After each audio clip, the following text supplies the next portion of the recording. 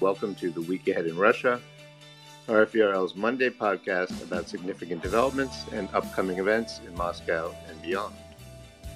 I'm Steve Gutterman, and my guest today is Precious Chatterje-Doody, a lecturer in politics and international studies at Open University in the UK, and an expert on Russian foreign and security policy, as well as Russia's information politics and propaganda.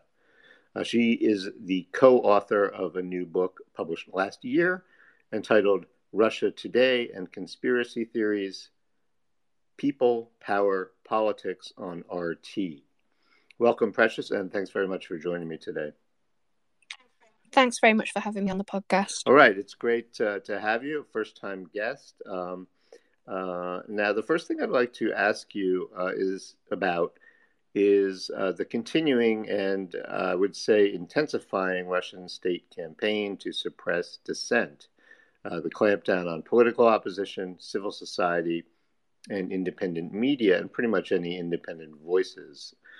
There continue to be many developments in this area, including the treatment of Alexei Navalny in prison, the long prison sentence for opposition politician Ilya Yashin, and the jailing of American journalist Evan Gershkovich of the Wall Street Journal on espionage charges that his newspaper and the United States firmly deny.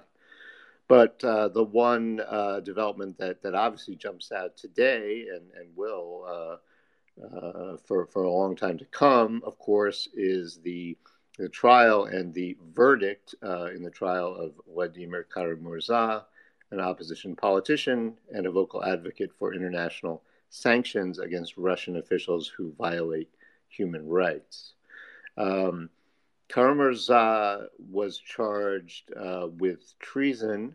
He returned. He spends a lot of time in the United States, but he returned to Russia last year after giving a particularly a speech in which he condemned essentially Russia for the invasion of Ukraine in the United States. But he returned after that and was quickly arrested. And charges he's been charged with 3 separate crimes, including treason. And today, he was convicted by a Moscow court and sentenced to 25 years in prison, which is the term that the state prosecutors had asked for in his case. I actually think it's fairly unusual for the court.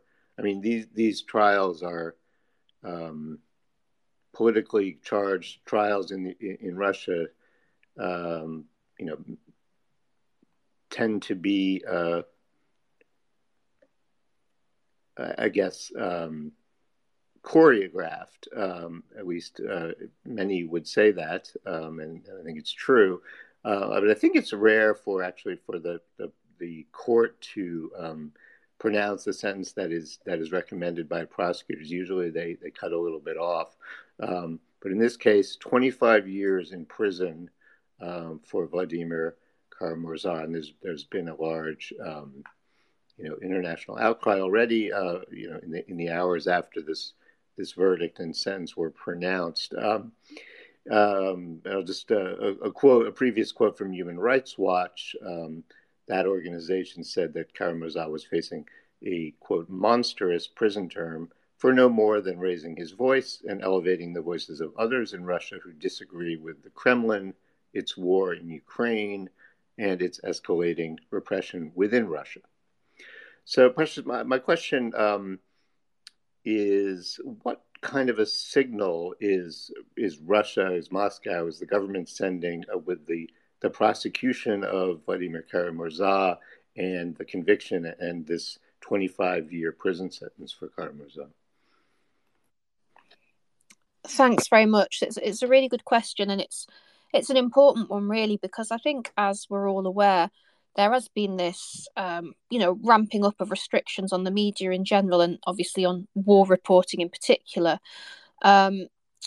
very high-profile laws prohibiting the discrediting of the armed forces and the spreading of false information, which in effect is just any information that contradicts the official Russian position. But, as you alluded to, the reason that the sentencing term is so long in this case is because it's essentially being passed off as treason. And for me, what's interesting here is not just that we've seen a sort of selective application of these various restrictions over time. So you look back to a year ago, when the context was a bit different. We had Marina Ovsyanikova's on-screen protest at Channel 1, which, she was only fined for, subsequent protests. After that, she was looking at a prison sentence until she fled to France. We've had other cases, the jailing of Evan Gershkovich of the Wall Street Journal, the case of Alexei Moskalyov, who's facing time in prison due to his daughter doing anti-war drawings. If you're looking at the broader picture, it is this not necessarily just the ramping up of restrictions, but the more active policing of them, actually putting into practice the kind of maximum responses that are possible underneath the restrictions as they stand. Now, in Kara-Murza's case, I think basically it's his international profile and work that mean that the Kremlin really do see him as a threat. He's not just involved in oppositional politics, but, he's a journalist, human rights activist, and he's been very outspoken on the war, with significant sort of international ramifications. He does have a significant international profile. So in that respect, he kind of described it himself last week as being a Stalinist type show trial. And I think that's exactly what it is.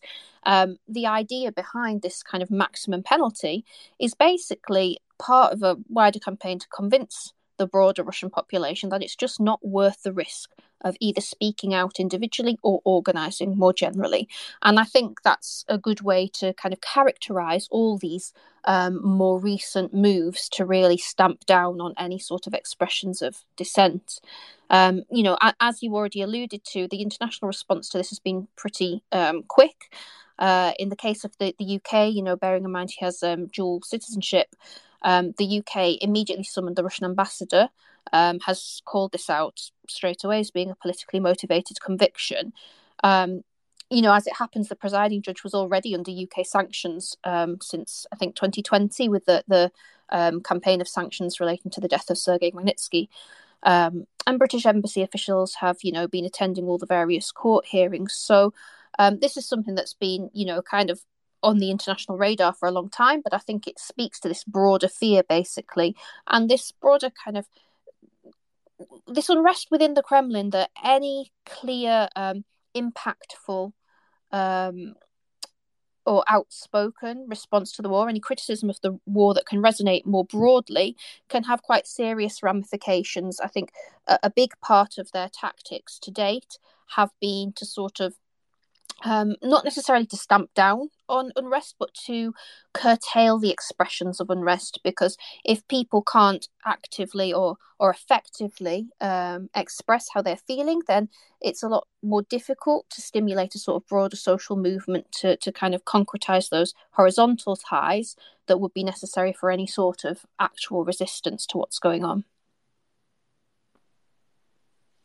Yeah, absolutely. In terms of the signal to Russians, clearly 25 years, I think it's an unprecedented prison term for a Kremlin opponent, essentially. There are people who have been, including a journalist convicted of treason, who have received, I think Ivan Safronov received a 22-year prison term on treason charges that he and backers said were fabricated or untrue. But 25 years.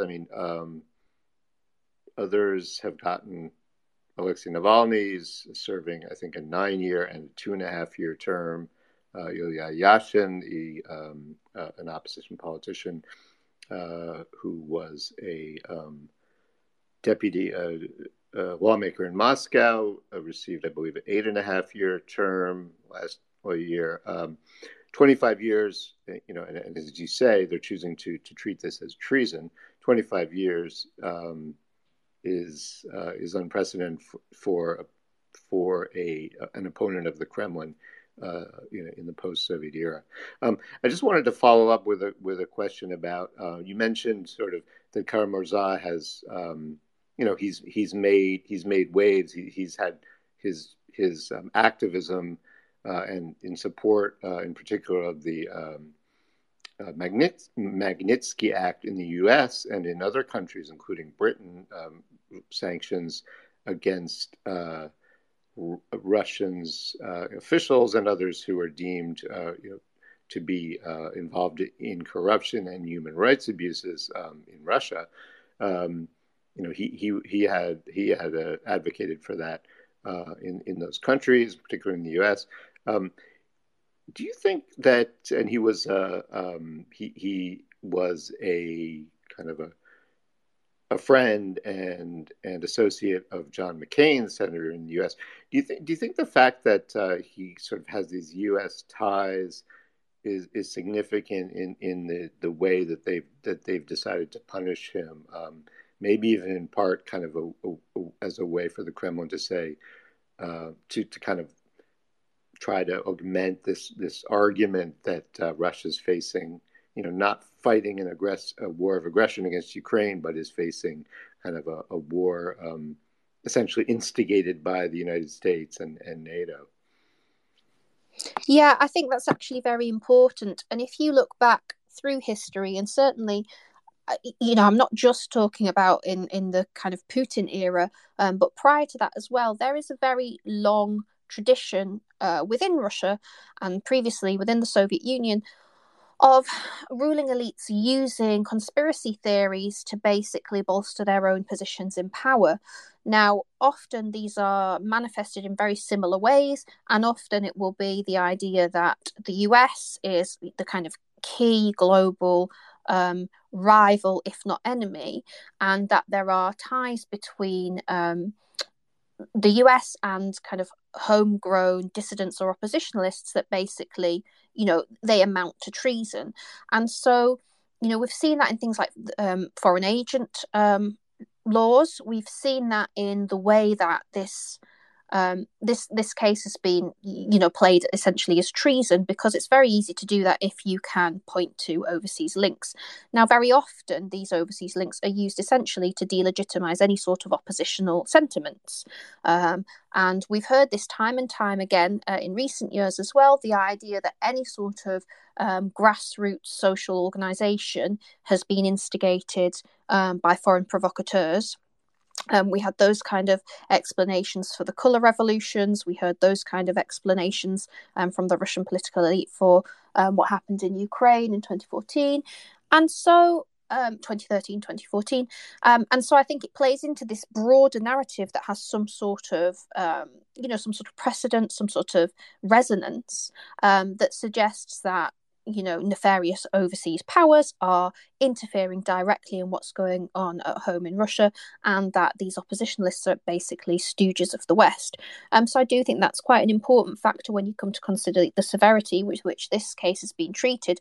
But in general, I would say it is absolute theatre. It is all about the optics of what's going on. It is about sending a signal. And I think a lot of these sort of escalatory, if you like, measures in the past couple of weeks, couple of months, they've been very much.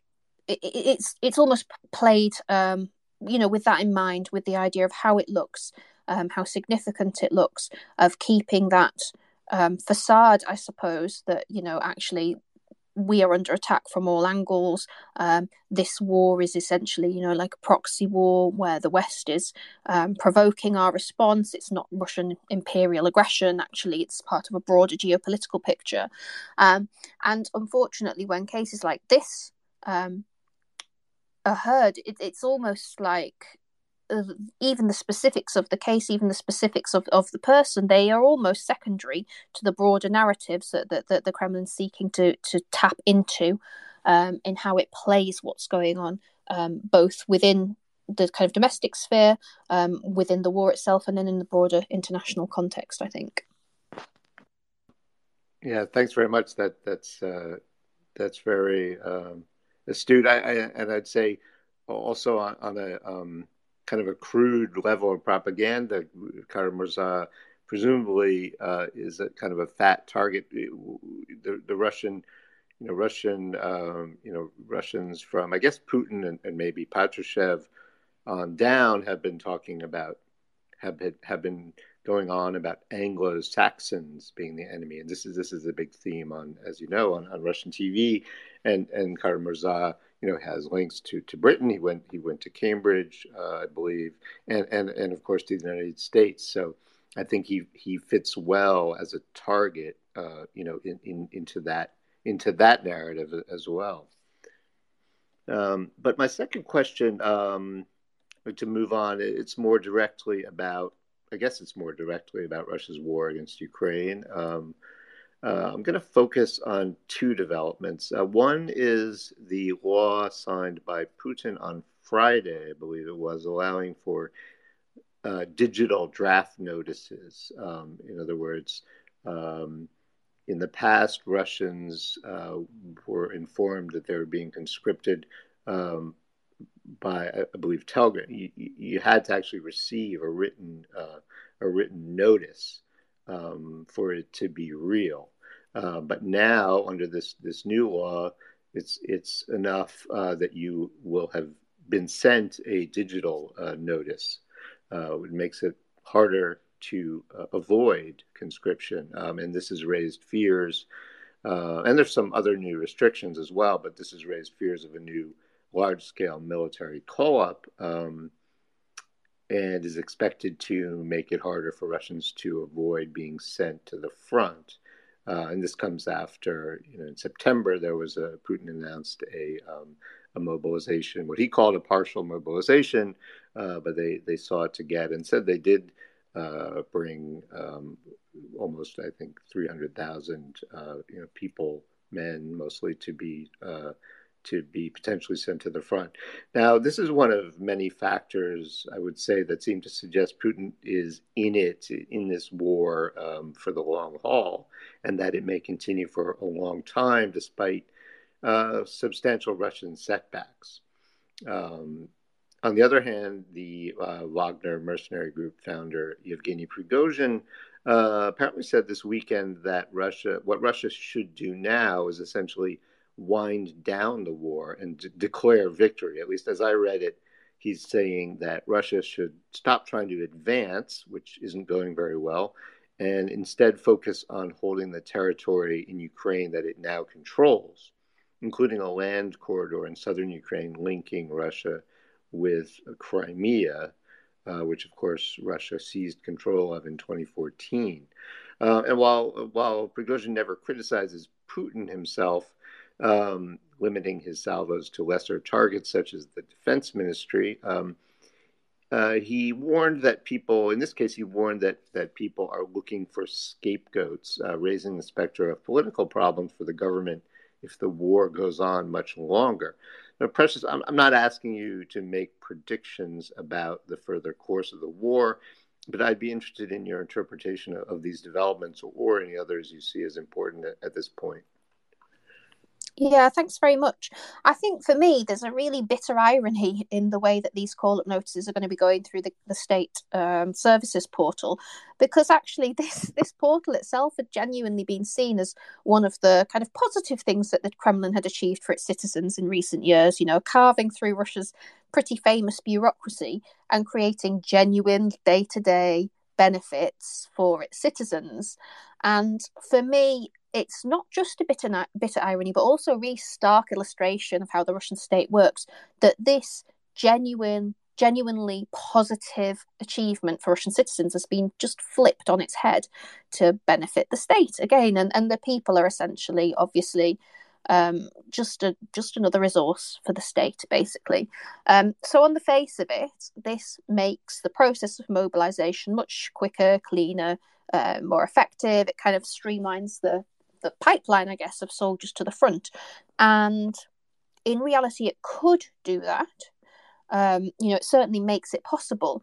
But as with anything in the Russian context, in the contemporary Russian context, there is always a sort of balance to be struck between capacity and fulfillment. And if you think about Russia's war effort so far, the whole thing has been a sort of balancing act between feeding the front and not provoking too much resistance at home. Now, resistance that can be easily squashed is, and we've seen examples of, some of the further flung regions where protest amongst this, protest about the mobilization broke out. They've basically been drafted en masse, which sort of solves that problem in a way. But rather than squashing all the time, what happens is often the avoidance of big problems, big social problems. So that's why there have been some, substantial, I guess, carve-outs in terms of military service. It's not too difficult to bribe your way out of that service if you need to. And the Kremlin essentially looks the other way, because if enough people can avoid doing the things they don't want to do, then it means you don't have to then deal with a kind of mass resistance problem. So the capacity to do something is not the same as seeing it through, and for tactical reasons, the Kremlin often does not see through to full capacity what it could do. And that's what we have to be looking at next, is the extent to which the capacity to call up significant numbers and then to prosecute if they avoid the draft, whether that's followed through. Because theoretically the notice is sent, it's considered as received, and then there's basically a 7-day window, I believe, after which travelling abroad becomes illegal. Any sort of avoidance of that draft becomes illegal. But obviously there are certain sectors of the population that will still be able to avoid the draft, will still be able to very rapidly leave the country. And those sections of the population are exactly the ones who are better able to avoid the draft before. So it becomes another episode in that general Russian story of basically placing the onus on the kind of weakest or least supported members of society and creating carve-outs for those who are in a slightly more privileged position. And we'll have to see whether it does kind of play out in that way, but it is certainly possible, because that's to date how the Kremlin has sort of managed to some extent its dissatisfaction. So there's the opportunity to use this. How it will be used, I think, is an open question as yet. Thinking of Prigozhin's comments, essentially from a tactical point of view, what he said makes perfect sense. If you wanted to cement your position, if as Russia you wanted to cement your position, then it makes sense not to overextend, to try and solidify those gains on the ground, to really insist on some specific but limited red lines. The thing is, what we've seen so far is that the Kremlin has not necessarily been willing to pursue courses of action that seem the most strategically sensible on the ground. It's not just a matter of what's going on in the conflict itself. There are all these other sort of domestic aspects, I think, that have to be taken into account. There are sort of legacy issues as well. There's power play at home, and there's power play abroad as well, I think, and the sort of management of the sort of international image of Russia and of Putin himself, in fact, which means that it's not just a case of following a sort of strategically sensible line. And I think, again, that's one of the other things that we have to consider. That's part of the way that the war has so far unfolded, has been in a very responsive way, managing particular problems as they've arisen that perhaps if there had been more strategic foresight would not have arisen in that way. And I think it does sort of speak to a pretty clear lack of proper cooperation, proper coordination between the various parties involved, and the power play between those parties. Obviously, Prigozhin himself has his own power base, I guess, through Wagner. It's a significant figure in his own right, and I guess then gets some sort of shielding to be able to say what he thinks, as long as he doesn't cross that magic red line of criticising Putin directly. And again, that's something that he and others are very aware of, is where the borders of allowable dissent lie. Those borders may shift over time depending on how dissatisfied different portions of the elite become. And again, if you watch how those comments are made and where those lines shift to, that also gives an indication of that kind of intra-elite dynamics at work. Yeah, absolutely. Interesting to point out that, to me, it seems like while on the surface saying, okay, we're going too far, we got to cut back on our goals, would seem to be very much, against what Putin has been suggesting. And but on the other hand, I suppose Putin could use that if he did want to kind of scale down. I don't know. It's hard to say. But also, I think you sort of mentioned both in your comments on Prigozhin. Very interesting. You kind of went back to the idea of how the elite interprets these things, and a big question, as you mentioned, is whether this new kind of e-mobilization or digital draft, whether it will actually be kind of enforced, whether it will actually be carried out. And very, very, very good to point out that this is, there are a lot of things that the Russian government has said, not just during the war, but in the years and decades before the invasion, that are not carried out. How many times has Putin talked about fighting corruption and that sort of thing? And okay, this time it's really gonna get really gonna cut deep and get to the elites. But as you say, we don't know. So we'll see whether those people who have been able to avoid the draft or have been kind of exempt, or as you mentioned, cutouts, whether they will now be included and be unable to do so. That may have a significant effect on, and I guess how people in the elite are interpreting what Putin is doing and saying. Yeah, and just on that, there's a couple of other things I'd point out, which is, first of all, sometimes we see the Kremlin create this kind of capacity and not use it immediately, but then bring it into play later on. So we've seen that with things like reporting restrictions over the years. I don't just mean in the context of the full-scale invasion, but I mean sort of a longer-tailed trend where there have been, kind of more restrictive laws and regulations, but again, only selectively applied until they've felt it necessary to apply them more stringently. And then, together with more stringent application, we've had increasingly repressive laws instituted as well. So that's one thing, is that, this could be architecture that might not necessarily come into play straight away, but may come into play later on. The second thing as well is that we've already seen instances of kind of responses to public dissent about particular sections of society being able to get away without being drafted. And we've seen responses to this in terms of,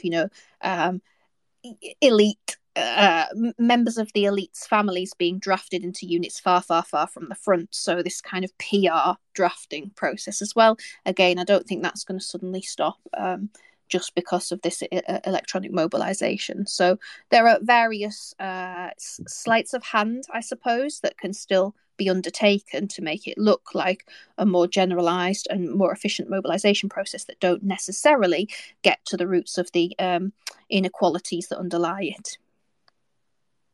Yeah, that's a great point. Very fascinating. In a way, I suppose it could be a sham from the start, just kind of to show less fortunate, I guess, members of society that everyone's equal, everyone's going to get drafted. Whereas, as you say, maybe this capacity will not be used or will not be used right away. Okay, well, thanks very much. Very, very incisive comments. We're getting short on time, but we have time for a couple questions if there are any. So I will open it up to questions.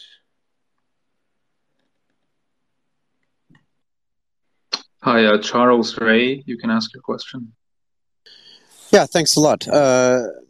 Thanks, Steve, and thanks, Precious. My question is about the timing of this new law and whether you believe this is something that has been in the works for many months to make mobilization and conscription more efficient, or whether this is something more immediate in terms of a manpower shortage within the Russian military. What do you think about that? Hi, Charles. Thanks for your question. I think it's impossible to tell for sure, to be honest. I think it's something that's probably been on the radar for some time because when you think about the practicalities of it, obviously this makes a lot more sense than your standard paper draft notices. The fact that it was rushed through so quickly, it could be in response to difficulties at the front, but I think a lot of this is in fact theatre. You rush things through, it looks very active, and sometimes it's that sort of like a perception of momentum almost to make it seem like we are actively prosecuting the war in the most efficient way, and I think there's certain sort of I don't want to say PR exactly, but there's a certain optics to it that I think is quite important rather than just being a practical matter on the ground.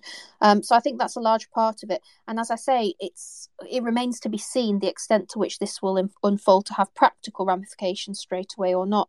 I suspect, although I hate to kind of make predictions on the record, but I suspect we won't see a massive difference straight away. We're still going to see the same sort of patterning of drafting, despite this switch to the electronic call-up notices. But you can call me out on that if I turn out to be wrong. Thanks very much, Precious. We will time for another question if anyone has any.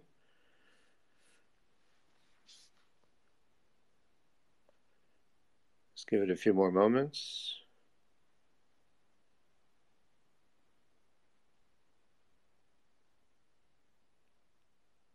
While we wait, meanwhile, I think Charles has a follow-up question. Okay, go ahead, Charles. Yeah, I apologize. I don't want to ask all the questions, but this discussion was very interesting. I guess I would like to ask, in terms of this mobilization effort and the electronic conscription and so on, I think that we have seen the damage to the Russian economy due to the reaction to the first mobilization. Is this somehow kind of a lessons learned from the Russian government? Is this some kind of way to protect, their economic stability, to set the stage for future mobilizations? I guess I would ask. I know that's kind of the same question as I asked before, but looking at it from an economic standpoint.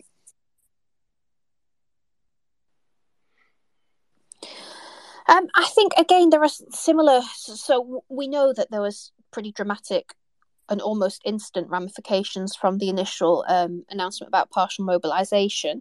The problem is, even with... It makes it harder, I think, to dodge a draft notice if this is used in the way it's intended to be used or is set up to be used. Intention obviously is a slightly different thing, but nonetheless it is still possible, absolutely, to flee as long as you do it straight away. And again, it is essentially the kind of middle class that's going to be able to do that, which is the exact same contingent that they had the problem with before. So I don't think it particularly would solve that problem. Perhaps there's a perception that it will make it slightly harder to flee in that kind of brief period. But no, I honestly don't think that in a practical sense it will make much difference to that. I think it's exactly the same people who are still going to be able to avoid the call-up and exactly the same people who won't. What I do think this shows, though, as I said before, it's not just a bitter irony, but it's a really clear kind of illustration of how the state works, that essentially it kind of can switch something that was genuinely very useful for its citizens into something that can occasion the most harm on its citizens. But I do think, just the the nonsense of it. We're talking about it in practical terms, but ultimately this is really nonsensical, because there's absolutely no guarantee that anyone who has been sent a notice will have seen the notice. And we're almost glancing over that. It is fundamentally flawed from a practical perspective. And I think that's almost part of the logic of it, that it doesn't matter. It doesn't matter that people genuinely might not have seen these draft notices.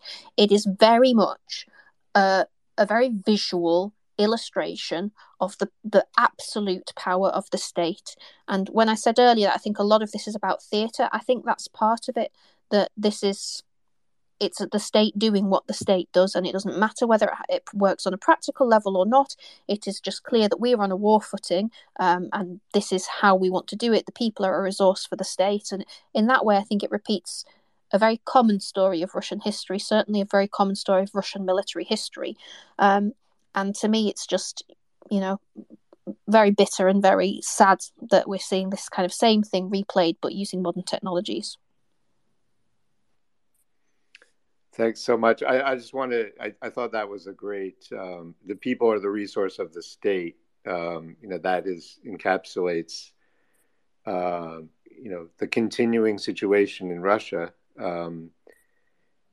that may have changed for a few years in the 90s, but was back soon after Putin came to power, in my view. And as you say, I mean, it's a bitter irony.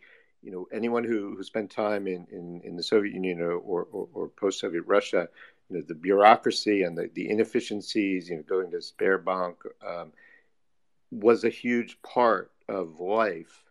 And this, this is something, this system, something that made things easier. And as you say, it's a bitter irony that it's used to further again this idea that that the people are the resource of the state. So just wanted to, was really running short on time, but if there's another question, we can take one.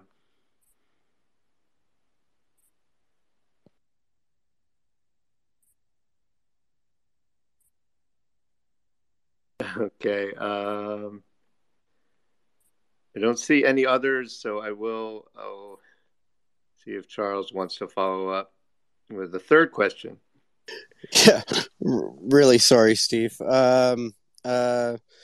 And Precious, but your answers are absolutely fantastic. So I'm just going to ask one more, which is, essentially we're always talking about, what is the straw that breaks the camel's back in Russian civic society, excuse me, in terms of, when is that social contract broken, whether it be with the elites or with the middle class or with rural populations and so on.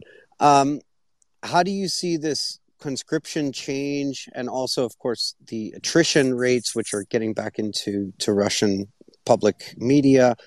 I know it's impossible to ask, like, when does that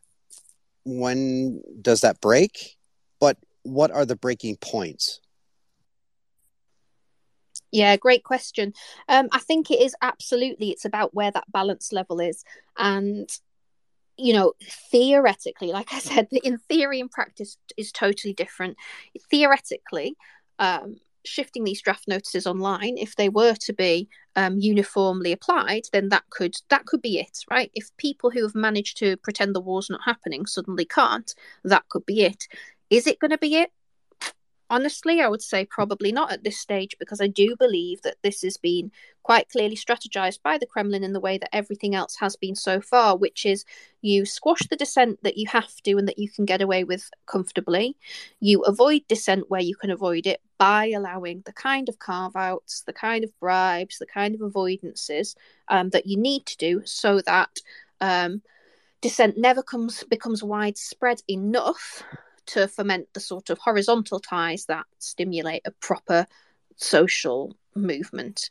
Now, if enough people genuinely feel that their lives and liberty are at stake, then that's when the tide turns. That's when you see those horizontal ties, those kind of social movements. And that's when you see a more empathetic sort of response to people who are already suffering from war, like the Ukrainian population, which seems not to have been such a big consideration for a lot of the Russian population so far, who are, I think, for certainly understandable reasons, are concerned with saving their own necks to a large extent. And if it still remains possible for enough people to save their own necks, then little will change in the medium term. And that is I think that's something we have to bear in mind, right? Because, you asked a question earlier about whether or not this is a response to the need for personnel at the front. And always the need for personnel at the front has got to be balanced in the Kremlin mind with the need to maintain order at home. And we know that Putin almost fetishizes order.